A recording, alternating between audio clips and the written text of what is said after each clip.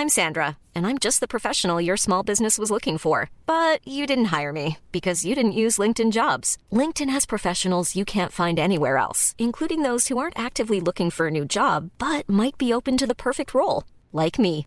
In a given month, over 70% of LinkedIn users don't visit other leading job sites. So if you're not looking on LinkedIn, you'll miss out on great candidates like Sandra. Start hiring professionals like a professional. Post your free job on linkedin.com/people today. A lot can happen in 3 years, like a chatbot may be your new best friend. But what won't change? Needing health insurance. United Healthcare Tri-Term Medical Plans, underwritten by Golden Rule Insurance Company, offer flexible, budget-friendly coverage that lasts nearly 3 years in some states. Learn more at uh1.com. ES Audio. You're listening to the Evening Standard Theatre Podcast. I'm Nick Curtis. I'm Nancy Durrant. And I'm Nick Clark. This is what's coming up on today's show. We'll be reviewing Brokeback Mountain at Soho Place.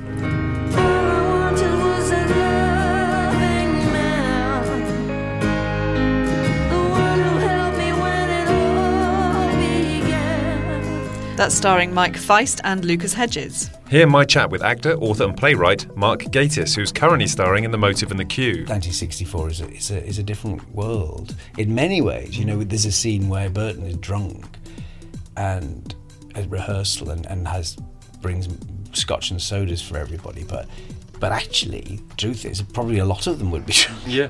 That's on at the National Theatre. Plus, for our second review, it's Once on This Island at the Regent's Park Open Air Theatre.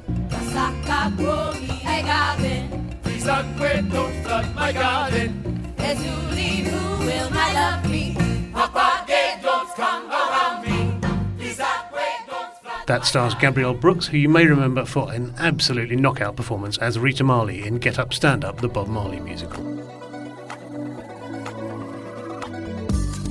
Welcome back to the Evening Standard Theatre Podcast. This is your go-to theatre guide for what to see or not to see in London.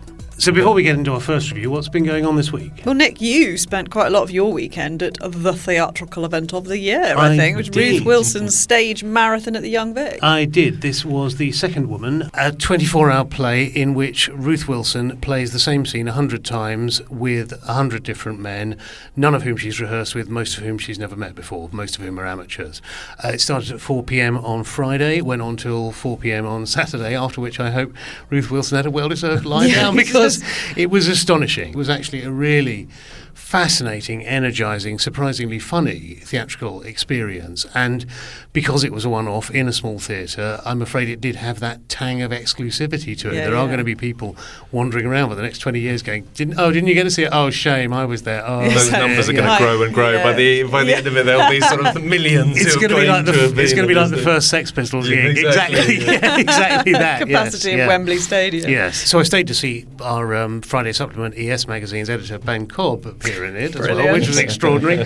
Everyone in the office was like, what? Yeah. But everyone was like, oh, he got to act with Ruth Wilson. How fantastic. Well, I think. Then I went home, had a bit of supper, slept for 4 hours, got on my bike at 3 o'clock in the morning, went back, queued for 2 hours to get in at 6 o'clock. Saw 8 more actors, I think, and saw how it had changed overnight. She had become much looser, Ruth Wilson. She was quite sort of reserved at the beginning of the whole event. By that stage, she was sort of clambering all over the guys she was acting with, and the audience were going wild. It was like being at a festival. It was like being at a Blur reunion or something. How funny. It was great, and it was a real insight into the sort of nuance and reaction of acting, you know, seeing the variety of it. Exactly, how many different ways you can do the same thing. And just seeing her sort of subtly calibrate herself to each new person. Quite early on, she was just not reacting to the men, which really freaked a lot of them out, you know, for obvious reasons. You've never acted before, you're stuck on stage with this really famous actress in front of 400 people, and she's not talking to you. It was great. It was terrific. It did knock me slightly for 6 for a couple of days, so God knows what it did to her metabolism. Yeah. As you said in your review, what a goddess. What a goddess. She is absolutely a goddess. Amazing. But yeah, the other news this week, which I know you wrote about, Nancy, was the blackout performance at Stratford East. Theatre Royal Stratford East. The blackout performances are a thing that have been going in the US for a little while now, actually. They're sort of basically a play which has been, or a show or a film or whatever it is, that is written very much with a black audience in mind, or for a black audience, very much about their lives. They might decide to do one performance in which they encourage the audience to be entirely black, essentially, so that, so other people would choose a different date. They decided to do this for the play Tambo and Bones at the Theatre Royal Stratford East, which is about two black men sort of stuck in a minstrel show. So, it's about race, and it's written from the point of view of black people, and it's very much about black culture. I haven't seen it yet because it's not, it hasn't even opened. But they decided to do a blackout performance for this. And a load of people lost their minds. Well, it opened up a new front in the culture war, essentially. It absolutely did. People got very upset about it. And one of the things that was said was that it was racist against white people. This is not what I would call a racist act. The ideal is that everyone gets to do all the same things all the time, and that none of these things need to happen. Everyone gets to play all the roles all the time, and nobody needs to be favoured. That is absolutely true unless the playing field is not level, and the playing field is not level. Yes. Nadia Ford, the artistic director of the Theatre Royal Stratford East, wrote very eloquently. She said it's about addressing that imbalance. It's, offering a night to centre and celebrate the black experience. Yeah, I think this is a good thing to do. Having written about it, rather better, I hope, than I just explained it, but I think this is a good thing to do. Right, should we get into our first review? It's Brokeback Mountain at Soho Place.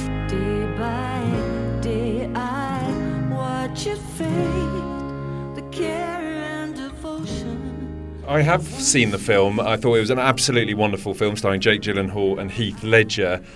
Was shamefully denied the Oscar that year.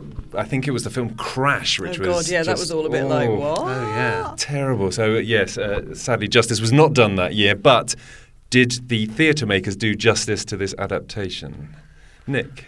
I think, yes, they did. I admit I went into this with a certain amount of trepidation, not least because it was largely misbilled as a musical. It's not a musical. It is a play with music, but everybody was talking about Brokeback Mountain, the musical, and I think all of us thought, that's going to be just a complete disaster. Such an awful idea. Isn't it? And also because one of the big stars of the film is the landscape, these amazing sort of rolling Wyoming hills and wide open skies and arid plains, which of course it's quite difficult to do on a stage, exactly. In a relatively small theatre like at Soho Place. Although the theatre version, this production, is based mostly on Annie Proulx's short story, isn't it? So it's kind of stripped back and sort of stepped away from the movie. And I think the music is there to supply the landscape for you, really. You didn't like the music itself? I liked the music. I didn't like the lyrics. That was the important distinction. I loved the music. And I loved that sort of yearning country twang to it. I think I just didn't listen to the lyrics at all because it was, as you said, it was all kind of like rolling hills. The wind is blowing. There's an eagle or whatever. It's cold.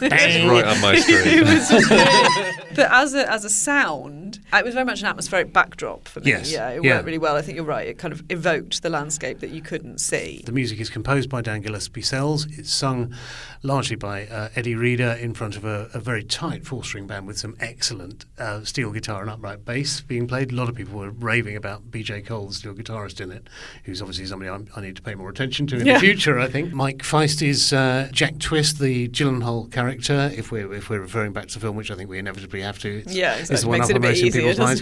Who is the sort of initiator of this love story, and it is very much, I think, a love story. He sort of slowly unpicks this very buttoned-up character, Ennis Delmar, played by Lucas Hedges, just sort of worms his way under his carapace that he's sort of developed through bereavement and hardship and a fairly tough life.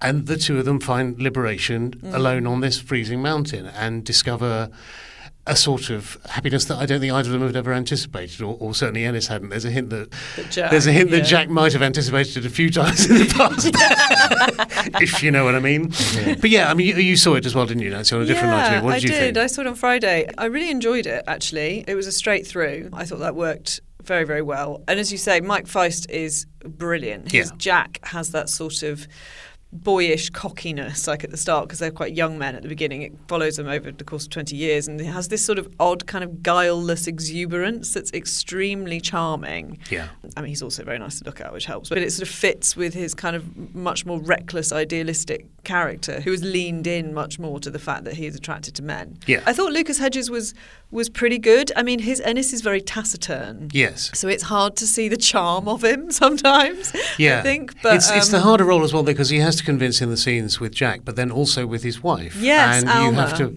play this very careful sort of balancing act of believing that he's attracted to her and has had 2 daughters with her and Yeah. that they have an active sex life, but that really, at the back Yeah. of his mind, he's always thinking about yes, Jack. the person he loves is Jack. I thought Emily Fenn was very good as Alma. I think she's a bit of a newcomer, isn't Straight she? out of And drama school. This is her first. His that's sort of amazing. West End stage So debut. you could really feel the sort of the hope of her as they get married, and then the disappointment that she experiences at the hands of that marriage, at the hands of Ennis, really is really palpable. Yes, I think it's a very clever piece of alchemy, putting these people together who you wouldn't naturally think of. I don't think either Feist or Hedges have, marquee attraction, but they have a certain sort of intangible cool. Feist was Riff in West Side Story, the Steven Spielberg and remake. fantastic and was in incredible that. in that. Absolute scene stealer. But for British audiences, that's really all he's known for. He's a Broadway actor. He originated one of the roles in Dear Evan Hansen on Broadway. Hedges, best known for Manchester by the Sea, the Kenneth Lonergan, and was Oscar nominated in that. They're sort of exciting, cool young art house actors. They're not, very much so. they're not blockbuster stars. And so to put them together with Dan Gillespie Sells, who may, touch off ideas in some people's minds. Yeah, but he is just that bloke out of the feeling to Exactly, a lot of yeah. other people. And everybody's talking about Jamie. Yes. Yeah, that but too. to anyone who isn't into sure. musical theatre, Sure, just sure. the bloke from the feeling. And No, similarly- the other one. And You know, similarly, it's like- I don't think Western theatre audiences will go, "Oh, Eddie Reader must go and hear her singing." Yeah. So the title is kind of the draw, is The it? title is the draw. I think so. Yeah. And because of the film, I was talking to the person I went with, and the film was very much kind of marketed at the time as a universal love story. And of course, love is universal. In that it's between 2 people, and anyone who has ever been in love or wanted to be in love can relate to it very easily. But I think a gay love at that time in that place can only flourish, indeed, if at all, in total isolation. And that's what, the intimate theatre context with this limited cast of 4 people, it really leans into and highlights that particular aspect of the story in a way that the film can't do, because it isn't intimate, because it's massive, because it's got this very sort of small, not claustrophobic, but certainly intimate space. You are aware that when they are alone, they are completely alone, and they have to be. Yeah. And when there's anybody else anywhere near them, they cannot be who they are. And I think that aspect of the story is served very well by the context. Yeah, because it's set in 1967, and as we said, in Wyoming, where I think it's safe to say that a homosexual relationship would not find it easy to flourish. No, and that is woven very much into the story. And you're absolutely right.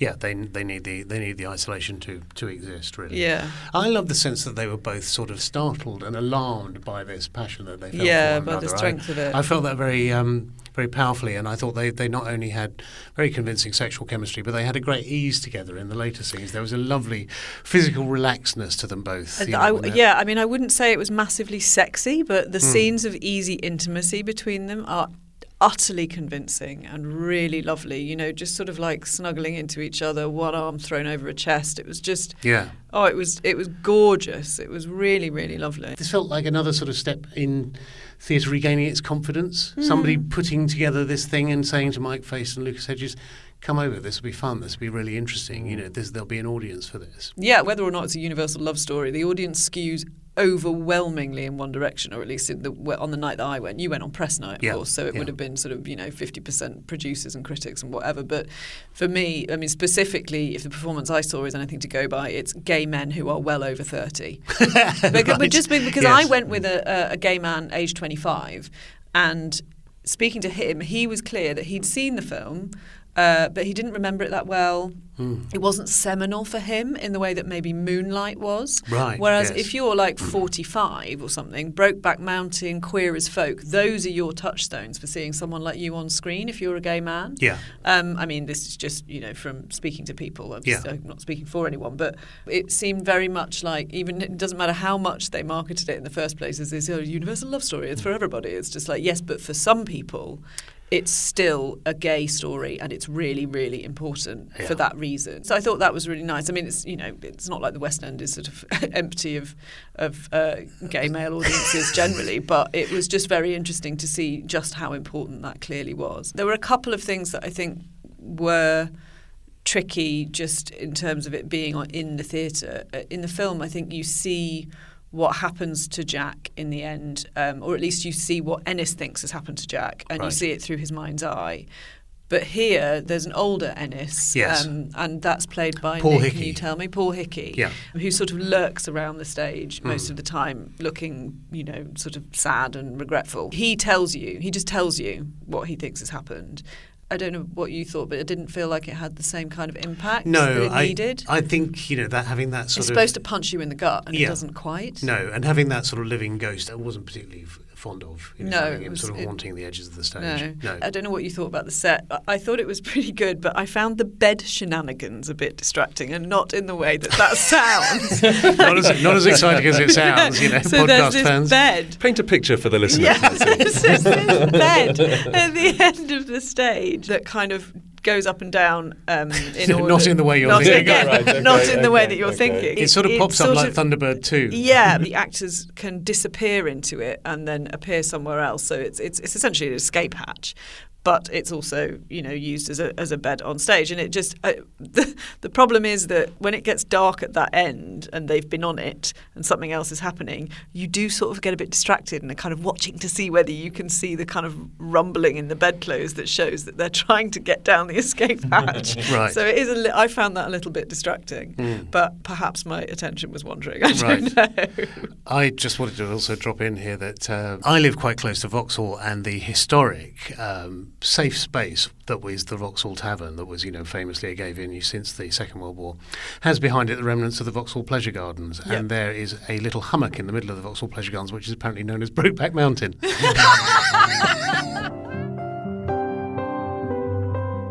I think it's time for a quick break. Coming up, I caught up with Mark Gatiss at the National Theatre for The Motive and the Cue.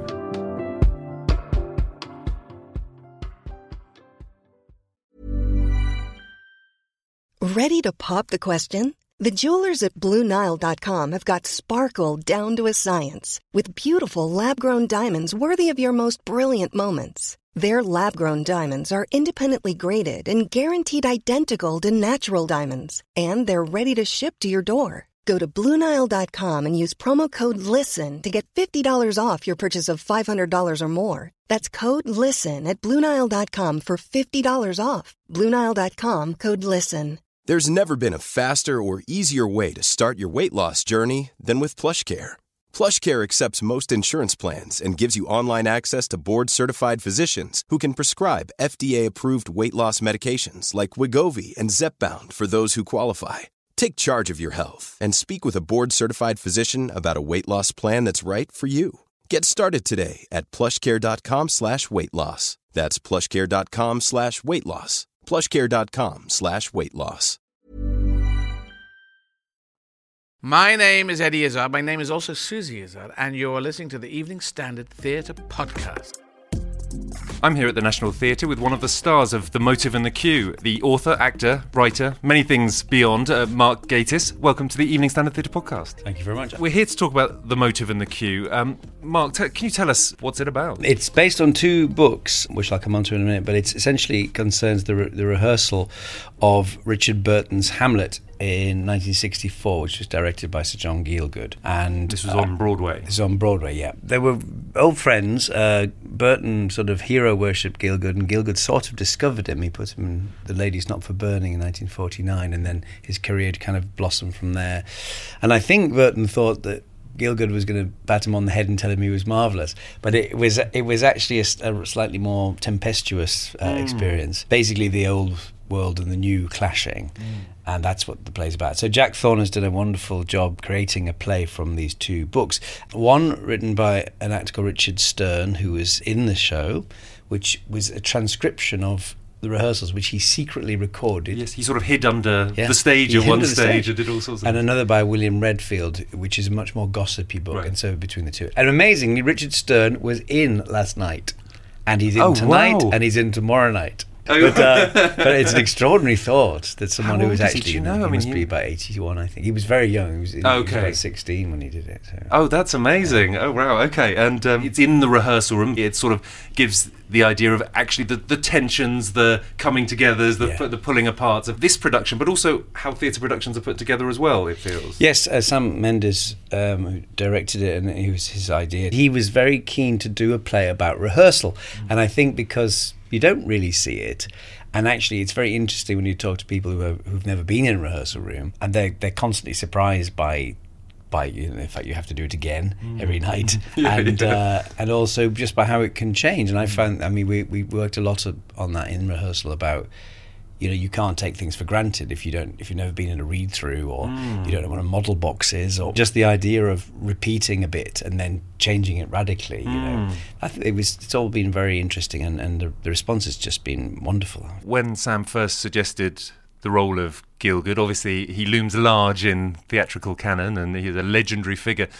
Was that a daunting thing, or was that a real chance to get your teeth into someone? Very daunting. But I was thrilled. I mean, it's genuinely the role of a lifetime. It's a wonderful play and it's a wonderful part, and I love doing it, and I've been overwhelmed by people's reaction to it, really. It's just delightful. But I've always loved him. I really always one of my favourites, and obviously knew him from screen work really as a child, because I didn't see him on stage, but reading so much around his life and he was just clearly very delightful and fascinating man. And like this, I mean, there are just amazing anecdotes about how he's terrible bricks that he dropped constantly. Yes, but people loved him, and it's a great wave of tenderness about him, which I find terribly attractive. And he's a fascinating man and just such an amazing actor. I mean, really just.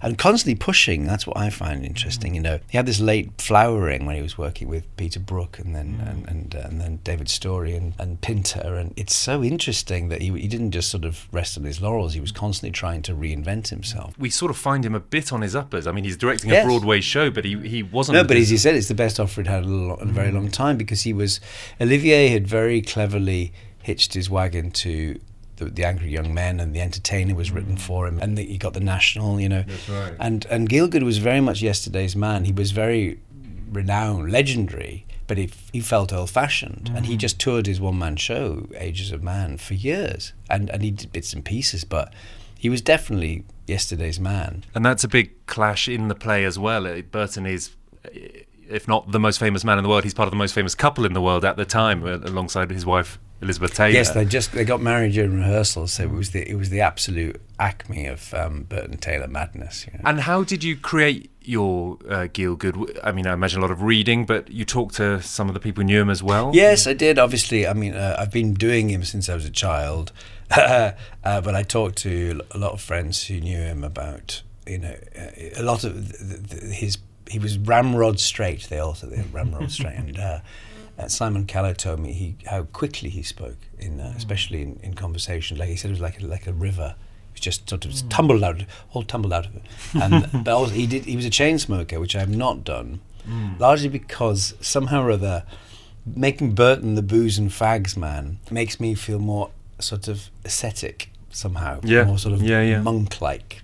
Whereas in fact, he smoked 20 Turkish cigarettes a day. Really? So that you have to make certain allowances. Absolutely. And then I obviously shave my head, which is a concept. Yes. I've got to do again in a minute, because it grows back with reassuring thickness. There's a really moving scene when he comes back to the hotel with a male sex worker. It's a very emotional moment. It's sort of one of the hearts of... It gets to the heart of him, I think, at some stage, because they just talk, and it's an extraordinary moment. It's obviously at a time in England and Wales when homosexuality was still outlawed.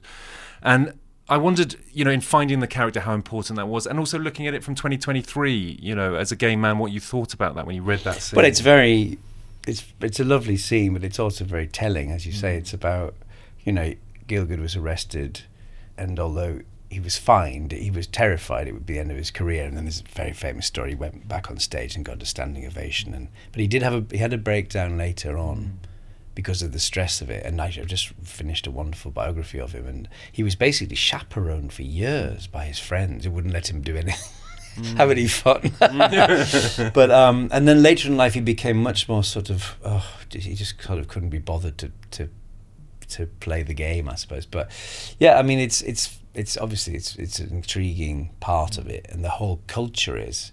1964 is a different world in many ways. You know, there's a scene where Burton is drunk and at rehearsal and brings scotch and sodas for everybody, but actually, the truth is, probably a lot of them would be drunk. Yeah, absolutely.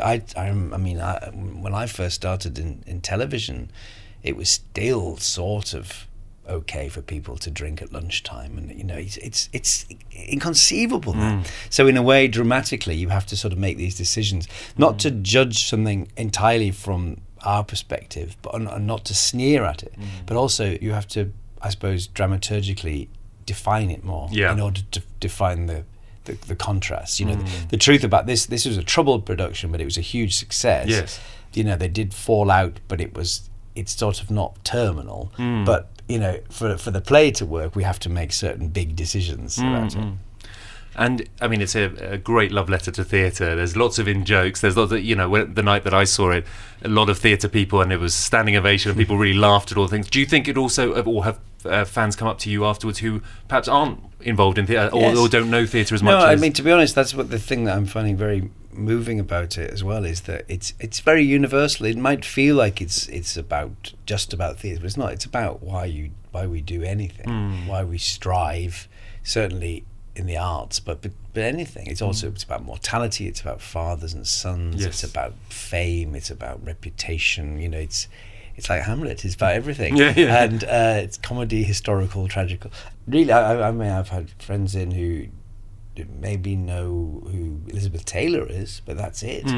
And they totally get it. I mean, they might not get some of the absolute nuances, but it's a universal play. I think that's what's really successful about it. And you spoke to Ian McKellen as well. Did he give you any good advice? I saw him recently. Well, he came into a preview. I didn't see him, but I saw him a couple of weeks later, and he'd seen it. He said, "Whose idea was the breath freshener?" Because I used a breath freshener one, but I said, "Oh, it was just to give me more to do while they were changing the scenes, because my boyfriend once gave him a lift home in my Mini, and his halitosis was so bad we had to wind the windows down." And I mean, you know, I mentioned before you are the ultimate multi-hyphenate, and clearly very, very busy. So what if beyond this is July the 15th, I think it finishes. What have you got coming up after that? Don't know. There's certainly talk of transferring, but we haven't fantastic. Confirmed yet, so I don't know when that would be. So that's the plan. More chance to keep Gieldgud alive a bit longer. Keep my hair like this for longer, I'm afraid. Might have a little gap. We'll see. I'm not sure, actually. There's a few things. You know, it's the strangest thing about the theatre is, and it's a sort of amnesia you always get, is you forget how absolutely all-consuming it becomes. When you're in rehearsal, the rest of life stops, suspends. I just look at emails as if they're sort of insulting me by day, and then when you open, you forget what that's like, and you go, it's just the night job now, and then real life comes rushing back in. But also, it's still very, very much, you know, it gets to a stage in the afternoon when you have to think about. And if it's a 2-show day, it takes up the whole day, and I'm a morning person, and I'm now living a nighttime existence, which is so unusual. And it always happens, but I always forget. And I also always think that I'll do loads during the day. And does it work? And it doesn't work. So yes, it's just a lesson in re-education. Brilliant. Well, Mark Gatiss, thank you so much for joining us on the Evening Standard Theatre podcast. Thank you. That was Mark Gatiss speaking to me at the National Theatre. You can hear our podcast review of The Motive and the Cue by clicking the link in our show notes. And this is our weekly call-out. Do make sure you hit subscribe and give us a 5-star, please, rating. We'll see you back here in just a minute.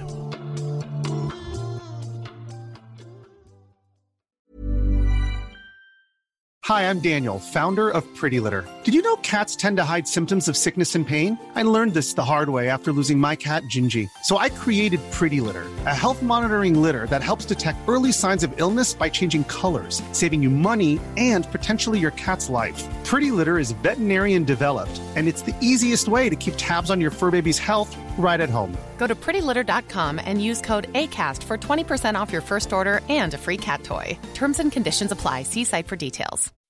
When you make decisions for your company, you look for the no-brainers. If you have a lot of mailing to do, Stamps.com is the ultimate no-brainer. Use the Stamps.com mobile app to mail everything you need to keep your business running with up to 89% off USPS and UPS. Make the same no-brainer decision as over 1 million other businesses with Stamps.com. Use code PROGRAM for a special offer. That's Stamps.com, code PROGRAM.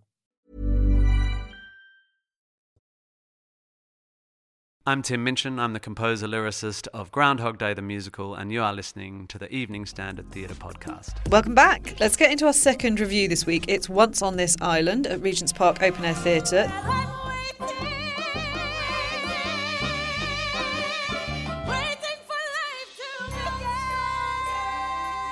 This one I didn't see. What did you guys make of it? Well, it was great, first of all, to be back at the Open Air Theatre. I was wrapped up warm, ready for the summer season. You can always spot the amateurs, can't you, who turn up in shorts, whereas all the sort of veterans of the open air are there with sleeping bags and insulated duvets. And very appropriately, this show was set on a Caribbean island, so we at least had the warmth from the stage, if not from the actual London weather. The show opens with this amazing, vibrant scene of sort of street hawkers in the present day singing this glorious song. Everyone's really happy and sort of interacting, at least visually, with the audience.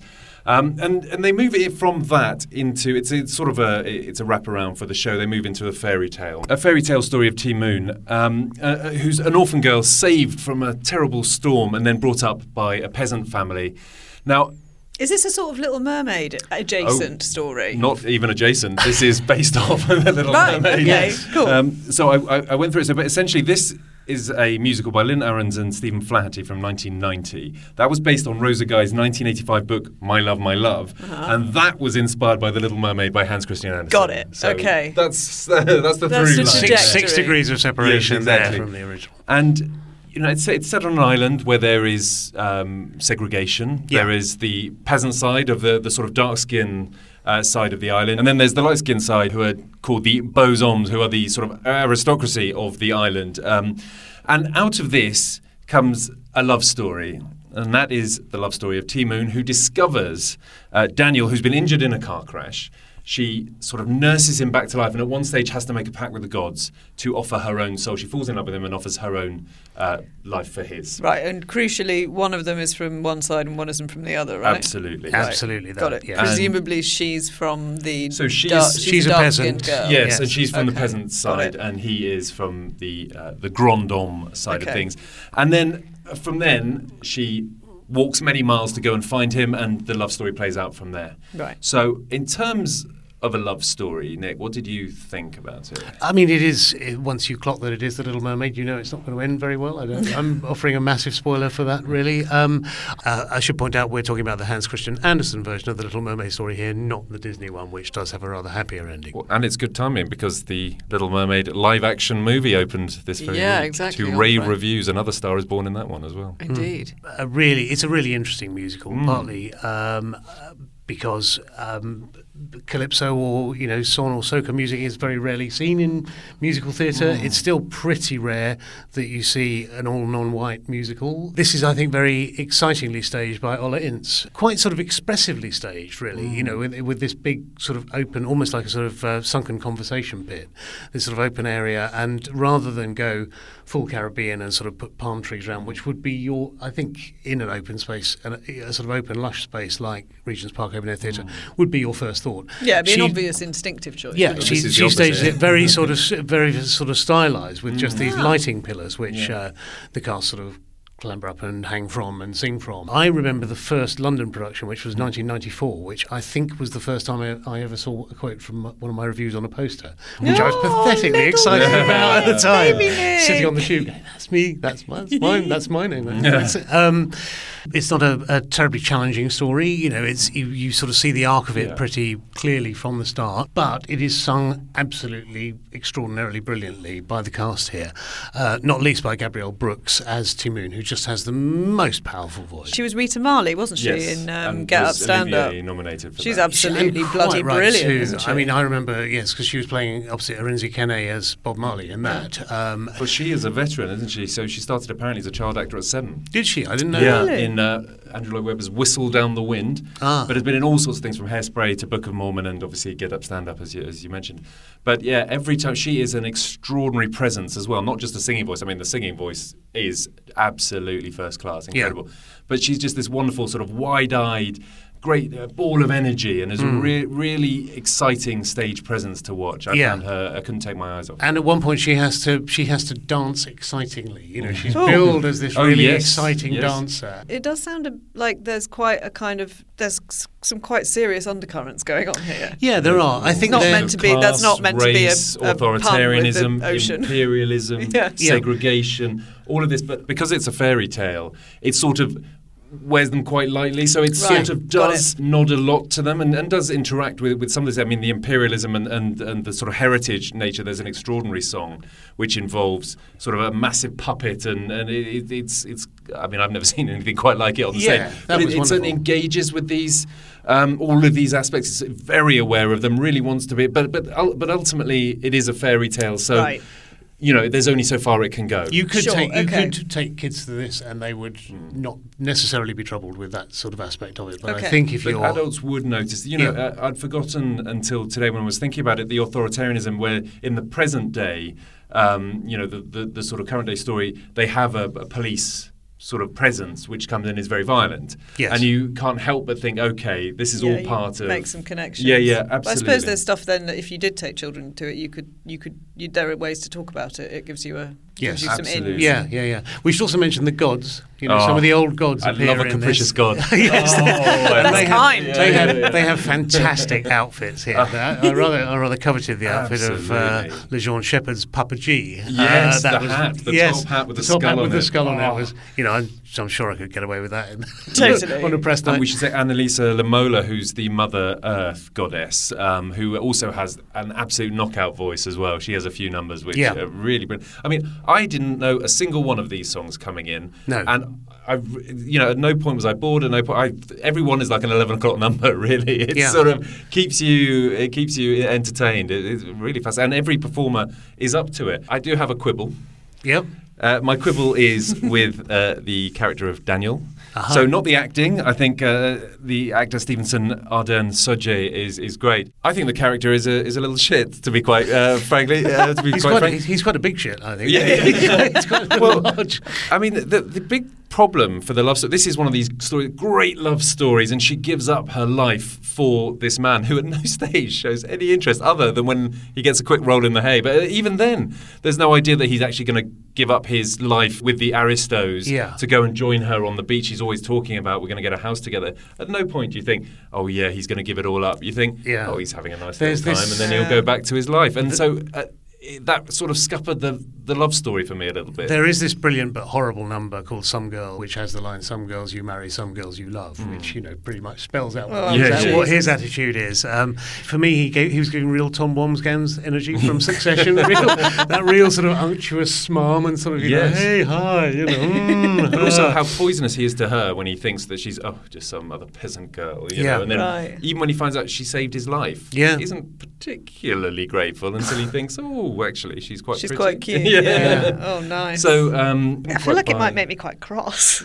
Well, I think she is such a wonderful presence that you can override that. He's really annoying. Yeah. Cool, okay. He's really annoying, and you sort of put that to one side because it's when she's singing with the gods and about her own feelings and all these things, you really buy into that. Yeah. And you just think, he's going to ruin it all, isn't he? Yeah. Sure enough. And also, I just think the battery of voices on show are just incredible, just sort of ravishing, blow you out of your seat. It looks great. It's done really excitingly and pacily by Ole Ince. So I think it's terrific. You know, it works on a freezing night in Regent's Park. Yeah, and as it gets hotter, it'll just get better. I was going to say, I might just wait until it warms up a bit, and then I'll go and see it. Yeah, go see it on a matinee, maybe, on a sunny day. Yeah. I was going to say we should give a shout out to Melissa Simon Hartman's costumes, which are wonderful, but also to, now I hope I get this right, Kenrick, H2O, Sandy and Nickel Latouche, who are the choreographers, because the choreography is stunning. Yeah, it is indeed.